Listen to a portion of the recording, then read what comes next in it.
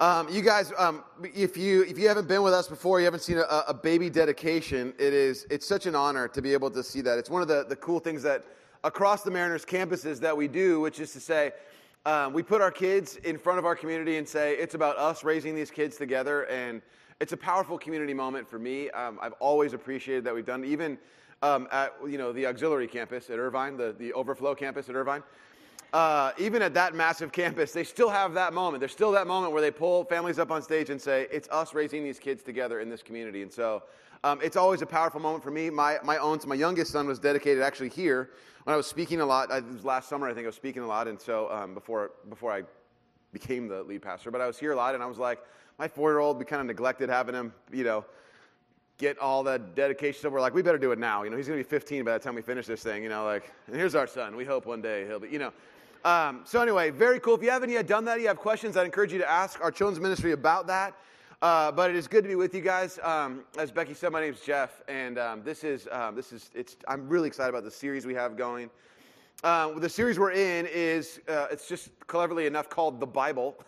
And it basically, if you haven't been with us for the past couple of weeks, we've been looking at this sort of the phenomenon that sort of sparked this idea was that Mark Burnett did a series, the guy who produces Survivor and The Voice, did a series called The Bible on the History Channel, and 100 million people watched it. It was a worldwide phenomenon, and clearly people are still asking the question, what's in the Bible, and does it matter? Is it relevant? Is it true? These are all questions people are asking about, and so we're looking at it over the past couple of weeks. There's a couple more weeks left in the series, but last week was a real highlight in the series for me, as we took a look at something that's kind of got a bad name in a lot of Christian circles, which is healing. We took a look at healing, and, we looked at Jesus' ministry as it pertains to healing, and we asked people, we try to really kind of go, okay, healing's got a bad rap. It's been used to manipulate and cause all kinds of controversy, but we believe that God is a healing God, and we have people come forward to receive prayers for healing of all kinds. And here's just to give you a sense. As we talked to our prayer teams, over and over again, there was a huge amount of gratitude by the people that came forward to say, thank you that you would do this. And there's a lot of people who had needs that just had gotten bad diagnoses from doctors. There are people who had pain, physical ailments. We got some emails from people who said that they've tried everything and the pain is dissipating. And then we talked to a lot of people, or we talked to a lot of the prayer team, and said there's a number of people that came forward whose marriages are really, really struggling. And, I just want you to know that the beautiful picture in all of that suffering is that there was also a prayer. We saw our own people meeting that with God, and we got to see some next steps being taken and people being helped. And we know God, like we said last week, doesn't do everything in an instant. Sometimes he heals by degrees, and sometimes he doesn't answer the way at all that we would like. And we don't have good answers for that, but we know that we can go to him in prayer. And that's part of the ministry we want to continue to have at our church. I just want to give you an update. It was beautiful. There was one way I described to some people is like, no one here has got their act all together. No one here is perfect by any stretch of the imagination. So our prayer team of broken people was praying for our church of broken people, and it was beautiful to see God at work. And so very, very cool. And then we got to be together at a beach day, very fun stuff, and kind of two great symbols of community, hurting together and then playing together. I felt like, okay, this is what church is about. But I'm super excited about today as we continue in our series. Before we jump in, let's do this. Why don't we pray together? And we'll let God kind of speak to us a little bit before we begin. So let's pray. Father, as we gather and as we've seen over the past couple of weeks in the series, we've seen you at work in powerful ways. We've seen you and asked you to be present in ways that are maybe difficult or different for us. We've seen you, Father, show up in powerful ways that we did not even realize were possible sometimes. Father, today as we meet you here, as we meet each other here, we seek you. We want you. It's our hope for a lot of us, Father, who are wandering in here, who aren't too sure about who you are, that we would find you. Father, a lot of us are lost and are searching and looking to find you. Some of us, we know, God, have walked in here on their last leg. That some of us are walking in here alone, tired, lost, lonely, afraid. And Jesus, we pray that amid all of the exterior stuff we put on to mask all of those things, that you would unravel it and that you would meet us. So Jesus, as we just for a moment would pause, that amid all of the noise of our life, there might be a few moments that we might just stop and to hear from you, that we wouldn't try to produce any words or create anything, but Father, we would hear from you. So God, would you speak to us in the silence of just a few moments? We might hear from your voice.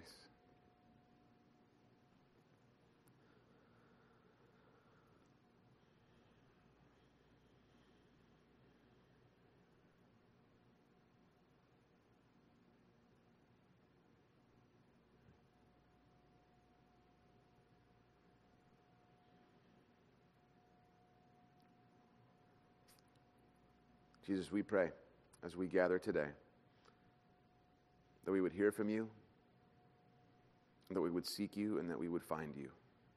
It is in your name we pray, Father. Amen. If you want to pull out your outline or you want to pull out your Bible, we'll be kind of jumping around a little bit. We'll be in Mark 14 and John 18, if that makes any difference to you as well. All the stuff will be on the screen. But if you want to pull that out, stuff, get that stuff ready. Let me ask you, as you guys are doing that, this is a really difficult question, but I want to see if we can get some participation. If we can't, then I will not use this for the 11 o'clock service.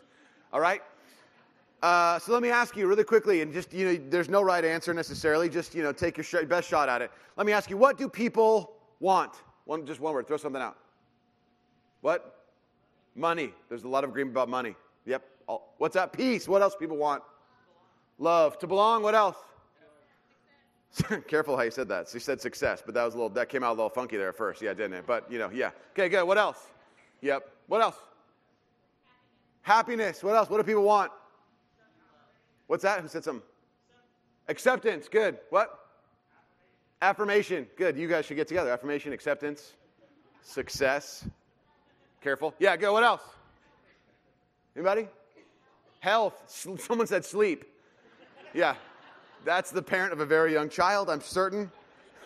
It's the only thing I want. You could take away everything else. Just give me 4 straight hours uninterrupted. 4 hours, that's all I'm asking. Good, what else?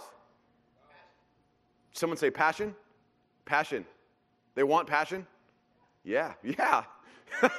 Yes, okay, good. Success. Okay, good. What else? What? Power. Good. What else?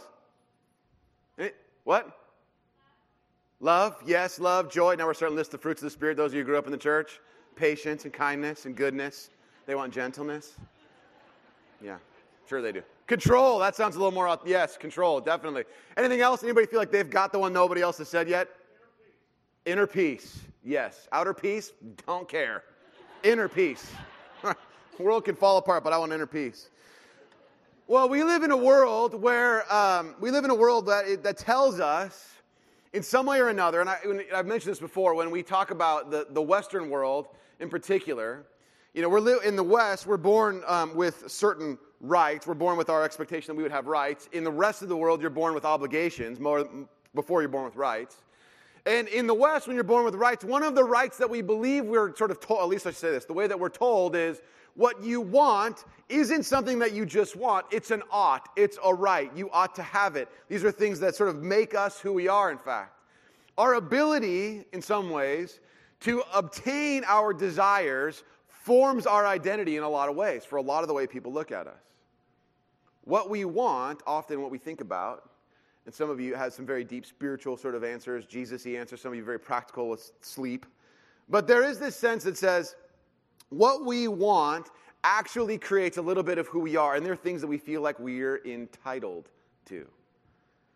You see this a lot in marriage and dating, why sort of marriages and dating have like difficult issues, because everyone believes in a marriage or in a dating relationship that the other person is there to fulfill all of the other person's deepest desires. Like, you're here in my life to meet all of my needs and wants and desires, and when you don't, there's something wrong with you. That's sort of the issue we have in our lives. And this is the way people see Jesus. That people are attracted to, we look at the Bible, people are attracted to or repulsed by Jesus because he is or is not able, because of his perceived ability, to grant us our wants, our desires. And so what happens when this sort of occurs is that we create a kind of Jesus myth.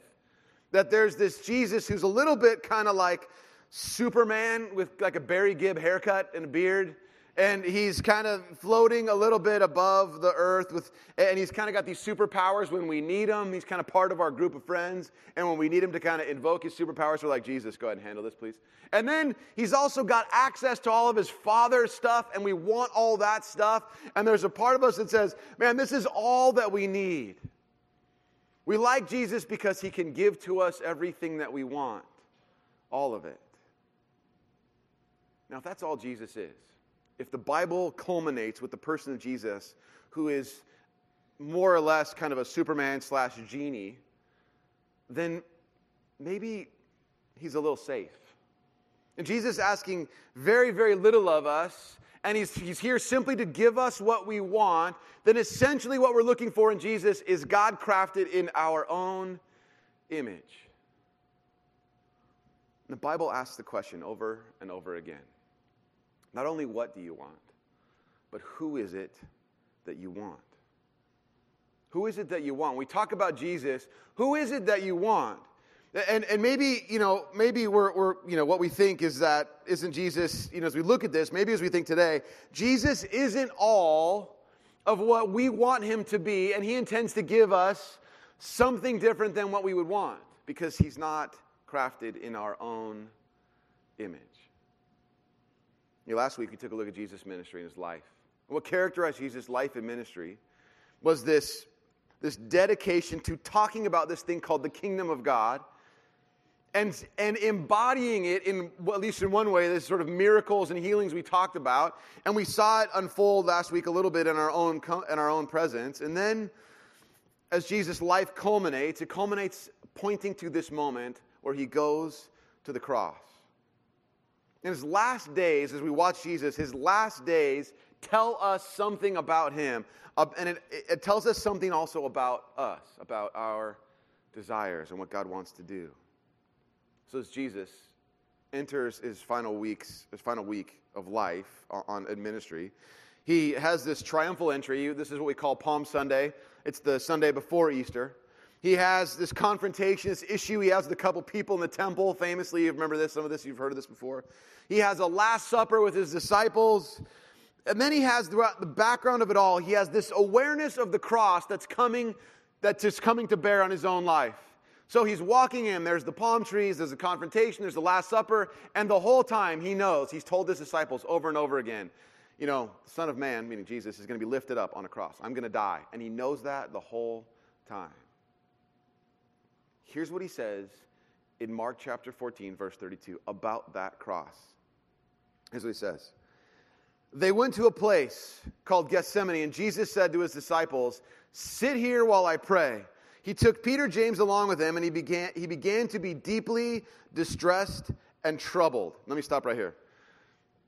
Up to that point in the Bible, Jesus is talking about the cross. It's kind of like pretty flat emotionally. Hey, and by the way, I'm going to be going to the cross. And the disciples are like, we don't really get it, but that's okay. And, you won't understand, but I'm going to the cross. And now he gets to this place. It's the night of his arrest. He's about to be turned over to the authorities. And he isn't just kind of going, hey, guys, I got to go. Been great. Food was delicious. I'm out.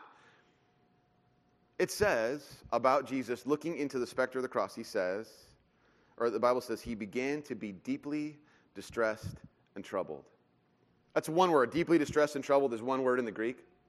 And it's a word that means that there's this, it literally translates to throw into terror. This expression is used only 4 times. It's used 4 times in the New Testament, all of them by Mark. And it is this really, it's not just like, man, I'm kind of bummed about this. It has this sense of being shocked about what's about to happen.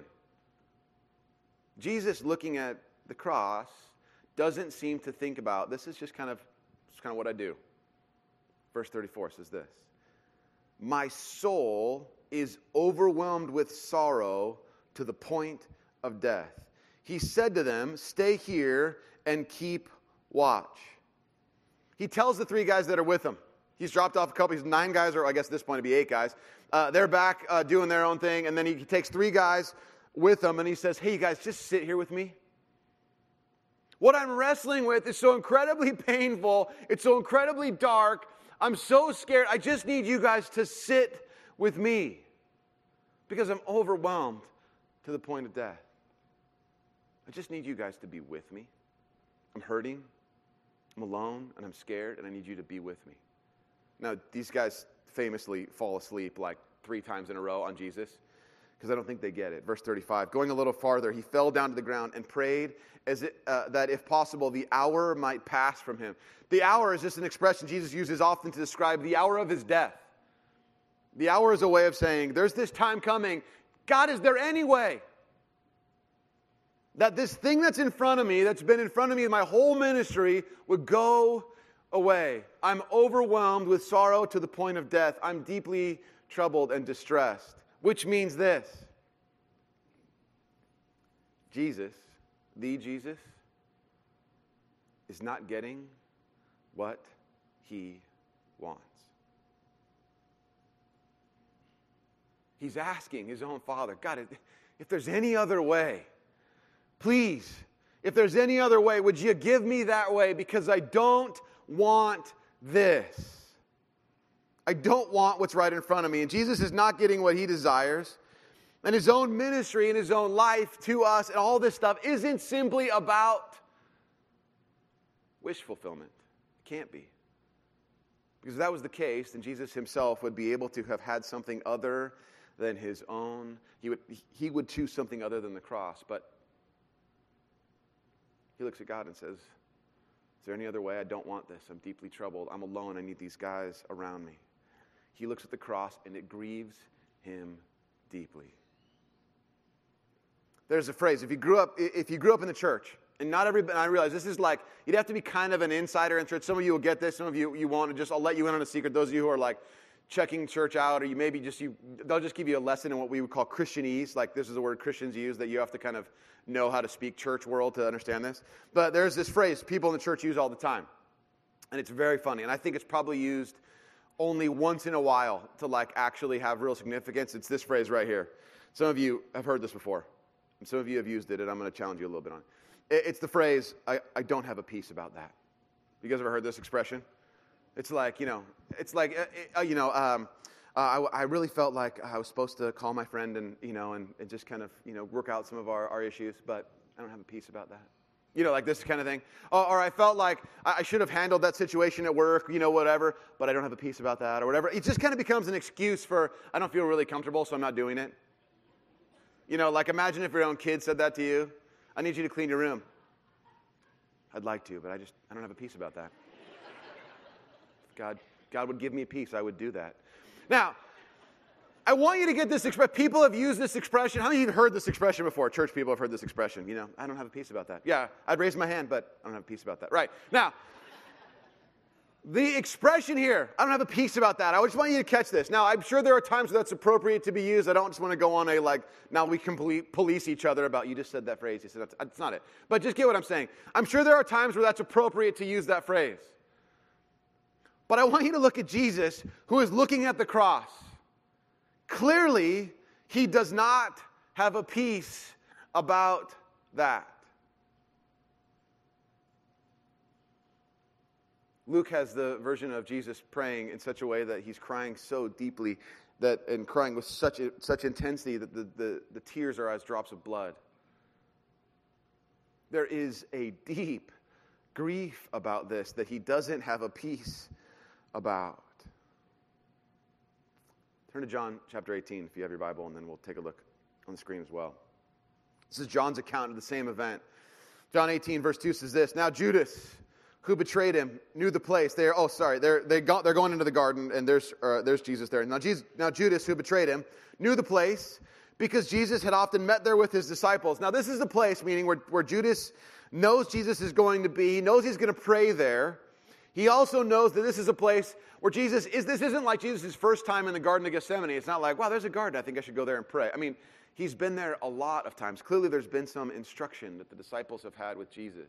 It's been a place that's been, for lack of a better term, it's been kind of sacred to them. It's been kind of their own little, we're going to have our teaching here. We're going to be at this place in Gethsemane. We're going to talk, and there'll be the olive trees, and we'll learn, and Jesus will teach to us about what it means to be his own apprentice, to follow him, to walk in his footsteps. And when Judas is looking to find Jesus, he knows he's going to be in the place where Jesus had spent time with Judas himself, investing in and pouring into him, and he finds him there, which makes the betrayal even all the more painful. Verse 3. So Judas came into the garden, guiding a detachment of soldiers and some officials from the chief priests and the Pharisees. They were carrying torches, lanterns, and weapons.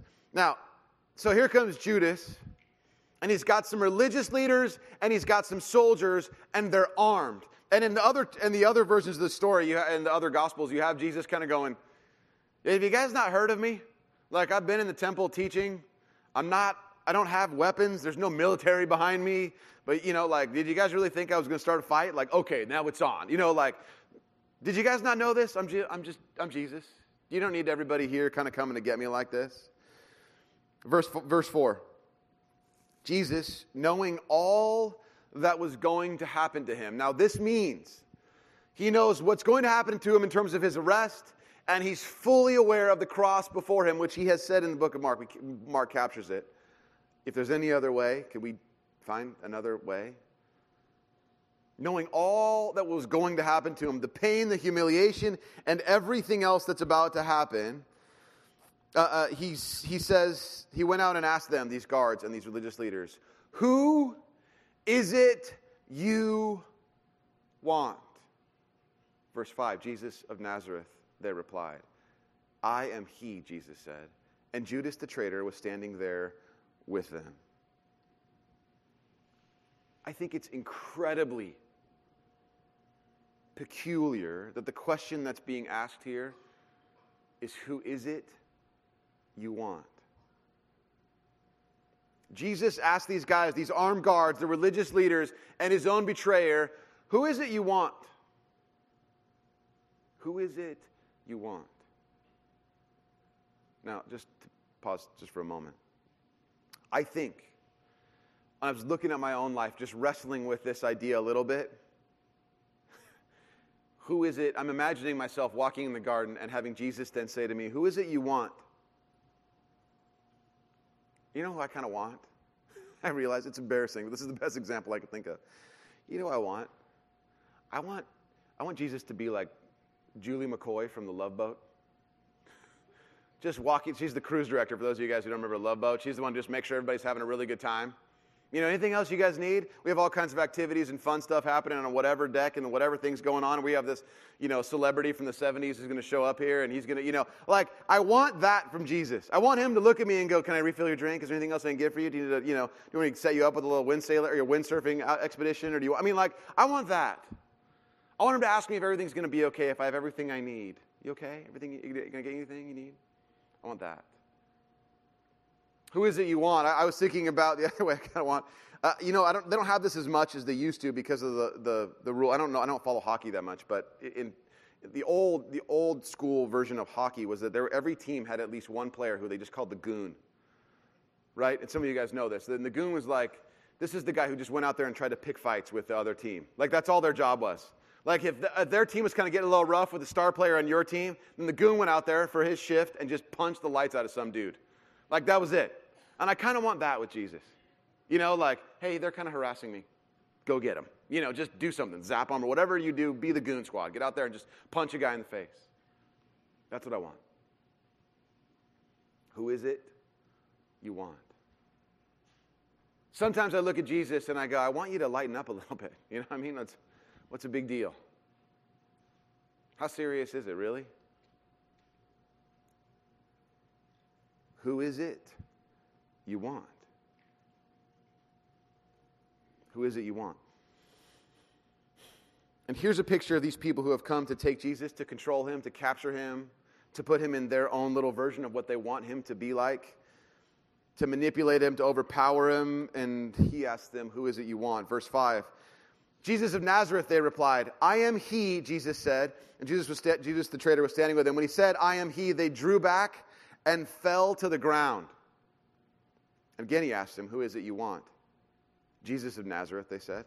Jesus answered, I told you that I am he. If you're looking for me, then let these men go. Now you have to imagine it's a little bit comedic. Who is it you want? Jesus of Nazareth. I'm he. And then it says that as he says, I am he, the whole group of the people just topple over.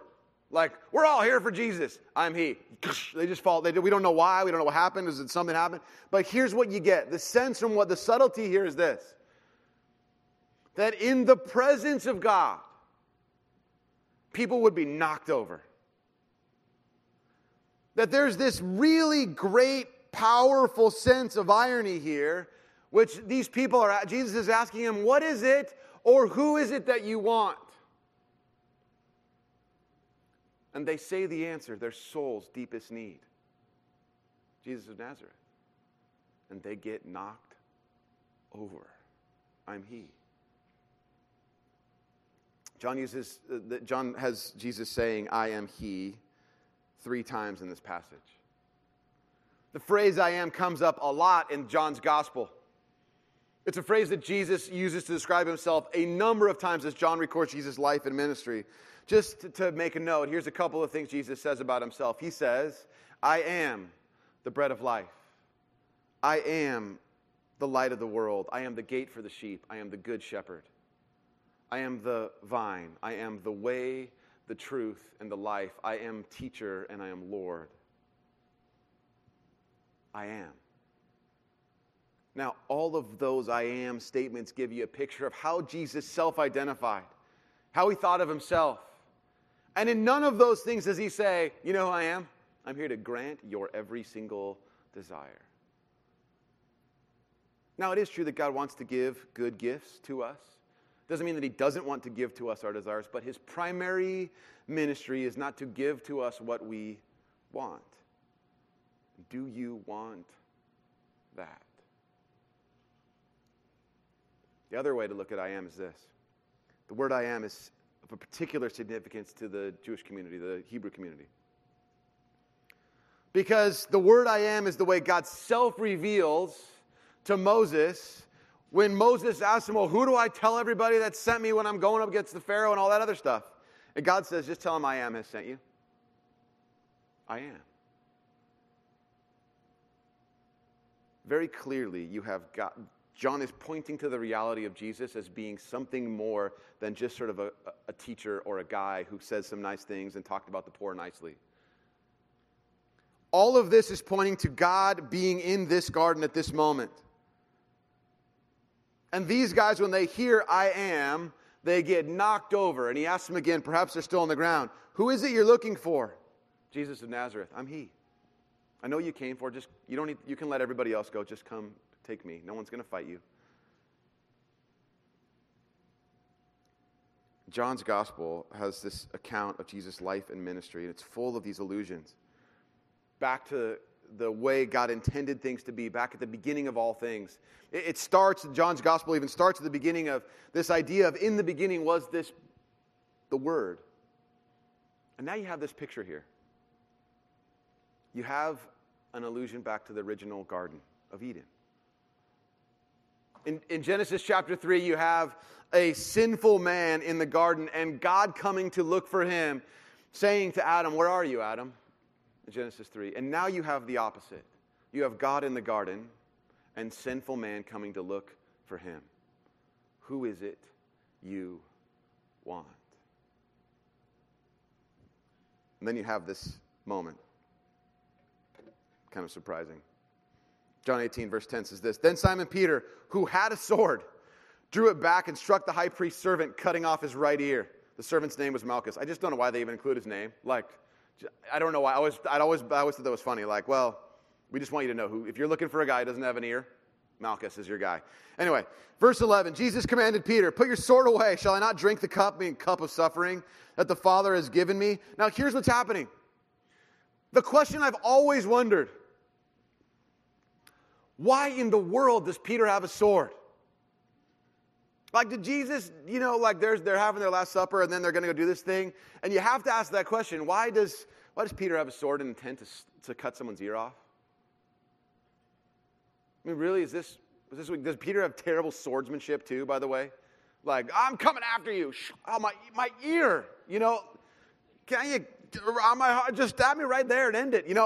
Why'd you cut my ear off? But there's Peter, who's clearly not really good at wielding a sword. And Jesus looks at him and goes, knock it off. That's not what we're doing here. Luke has the version where Jesus is like, knock it off, Peter, and then he heals Malchus's ear. We don't have that scenario here. We just have that his ear got cut off. But Luke has a version where it's like, you're an idiot, whatever Jesus does, and the ear comes back, forms together, and it's like, whoa, okay, now you guys can arrest me. It's a little bit more powerful in that moment. But you have this question, why does Peter get all wound up and do this? Because Peter isn't all that different than those guards and those religious leaders who are trying to take Jesus. Because what he wants to do is he wants Jesus to do something for him. He can't bear the thought of Jesus operating in such a way that, he would do something that Peter doesn't want. Really, Jesus? You're just going to go with these guys? I can't let that happen. I can't let you do what you don't want to do and what I don't want you to do. And Jesus says, am I not going to do what God has asked, but the Father has asked me to do, and to drink this cup of suffering? I got to do it.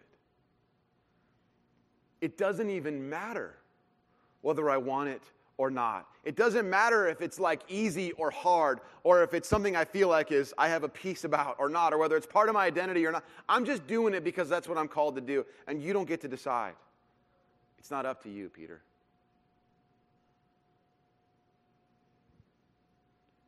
John 6, Jesus says this, for I've come down from heaven not to do my will, but the will of him who sent me.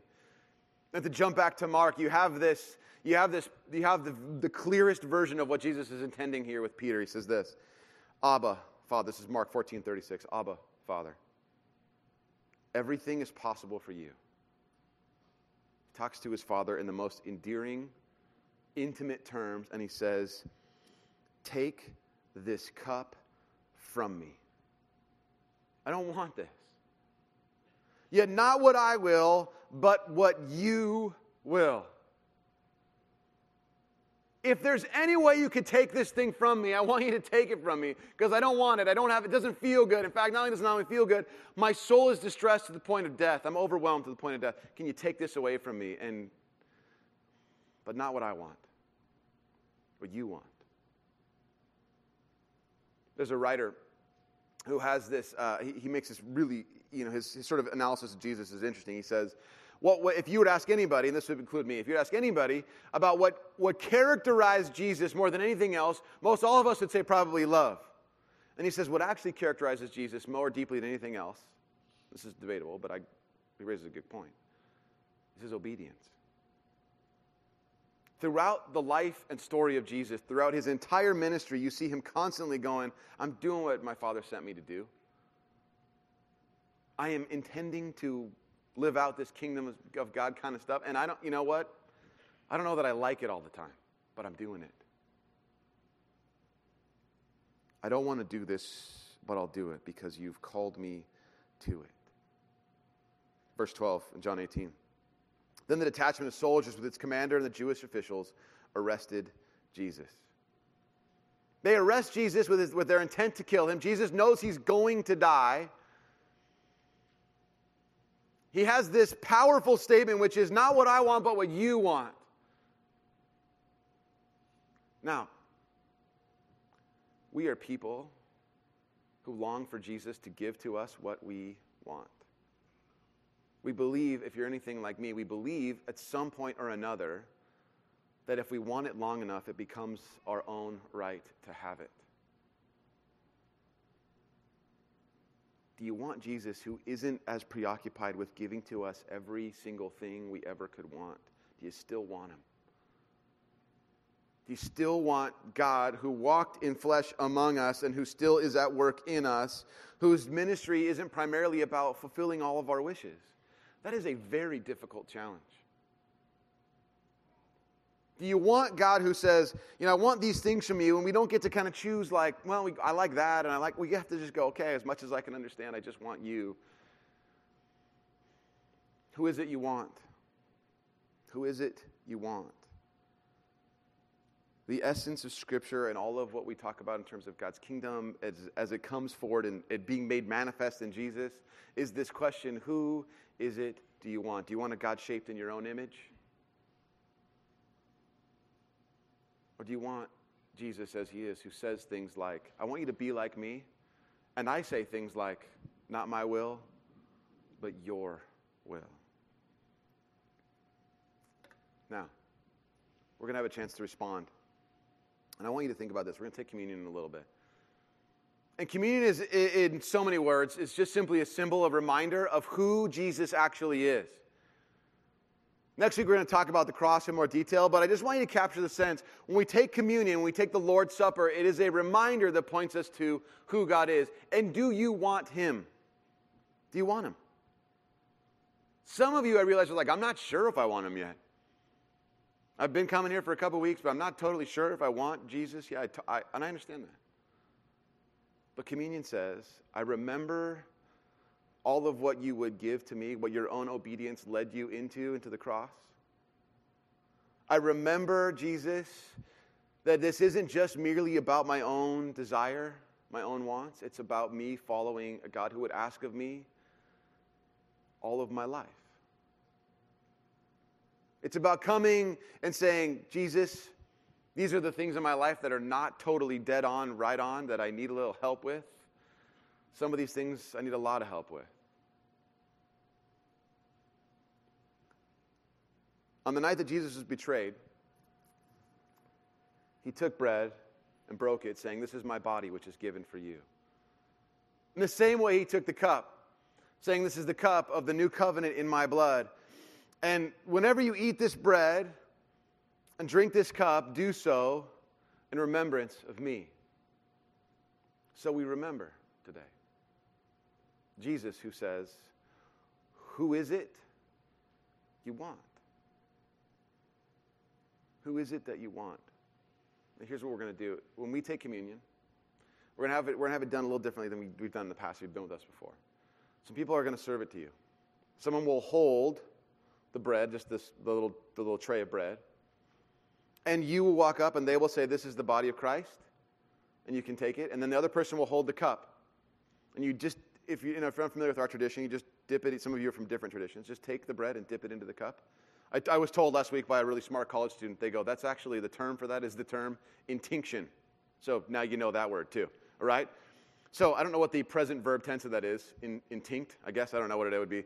But you're going to dip the bread into the cup, and that person will say, this is Christ's blood shed for the forgiveness of your sins. Now, you're going to look at them, and you're not going to know what to say. You're going to look at them and think, thank you, or yes, or whatever. So here's what you say.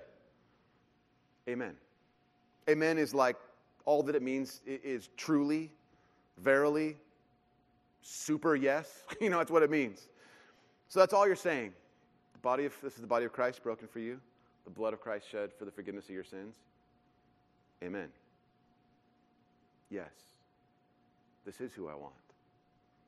At the same time, we're also going to have our prayer wall up in front. We're going to bring it up a little closer. Some of you need to write some things down. There are places to write some stuff down. You might want to write a prayer. Maybe some of you have needs for healing that you didn't get a chance, that you had to go. Yes, last week you couldn't. We'll have people that would love to pray with you. But we have plenty of time to respond. We have built this space into here, so here's the only thing I'd ask. Don't take your communion and high-five someone and leave. Be here with us. Conclude the service. Wait till the benediction. But there's plenty of time for us to respond together. So I want you to do this. Would you close your eyes? Just for a moment. Would you pray with me? Lord Jesus, we come before you, knowing that if we're really, really, really honest, more often than not, we're longing to find you, who is essentially a God crafted in our own image. And Father, it's us today as we look into your own ministry and life in the final week of your ministry, in which we see that you look at the cross and say, well, it's not what I want, but it's what my Father wants, and I choose that. Father, we get a sense of conviction about obedience.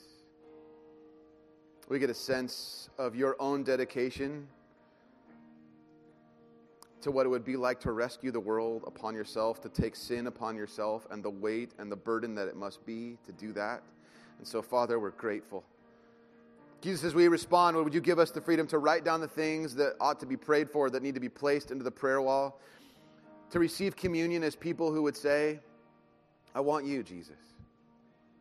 And for some of us, Father, maybe for the first time we go, I'm glad he's not crafted in my own image. I'm glad Jesus isn't the one who looks just like me.